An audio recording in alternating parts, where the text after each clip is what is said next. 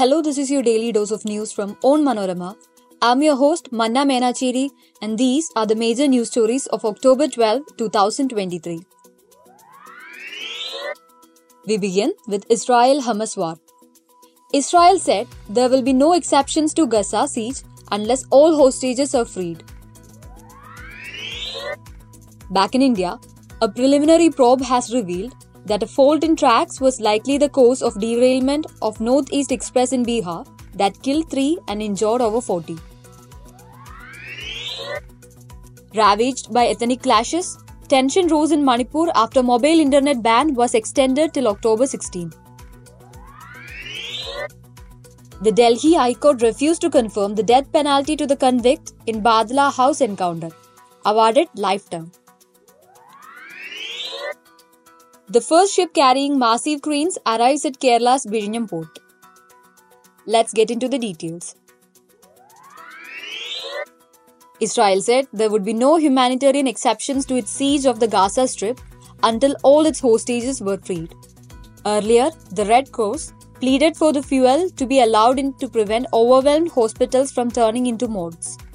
Israel has vowed to annihilate the Hamas movement that rules Gaza Strip in retribution for the deadliest attack on Jewish civilians since the Holocaust, when hundreds of gunmen poured across the barrier fence and rampaged through Israeli towns on Saturday.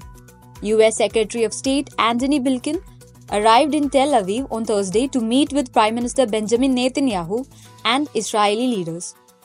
On Wednesday, Netanyahu forged an emergency government to direct war against Hamas.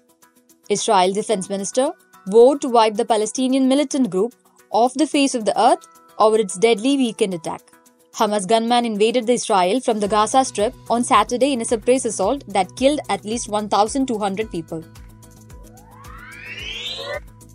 Fault in tracks was the possible cause of derailment of the Delhi-Kamkia North-East Express in Bihar, said the sources citing a preliminary investigation report. The derailment of the train killed at least 4 and injured more than 50 people. The report, signed by 6 railway officials including the driver of the ill-fated train, stated the derailment occurred due to the fault in tracks. It estimated the cost of damage due to the accident at more than 52 crore. According to the report, train passed the Raghunathpur station near which the accident occurred at a speed of 128 km per hour.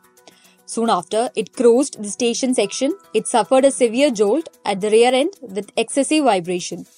As a result, the brake pipe pressure dropped suddenly and train derailed. The Manipur government extended the suspension of mobile data internet services till October 16 evening. The order issued by Home Department said the decision was taken to thwart the activities and designs of anti-national and anti-social elements and to maintain peace and communal harmony to prevent loss of life. Mobile internet was banned after violence broke out in the state on May 3. It was restored on September 23.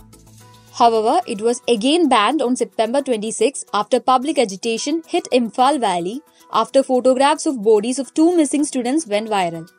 Meanwhile, frustration continues to mount over the prolonged mobile internet suspension, with Senapati district-based Naga students body imposing highway blockade over the issues since October 5. The Delhi High Court commuted the death penalty of R.S. Khan to life-term sentence.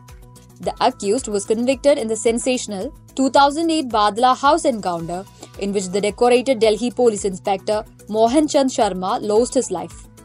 A bunch of justices Siddharth Mridul and Amit Sharma upheld a trial court order convicting Khan of murder of the police official but refused to confirm the capital punishment. The detailed copy of a court's order is awaited. The bench had reserved its judgment on the issue in August after lawyers of the convict and the state concluded their submissions. On March 15, 2021, it sentenced Khan to capital punishment and also imposed a fine of Rs 11 lakh on him, making it clear that Rs 10 lakh should immediately be received to the family members of Sharma.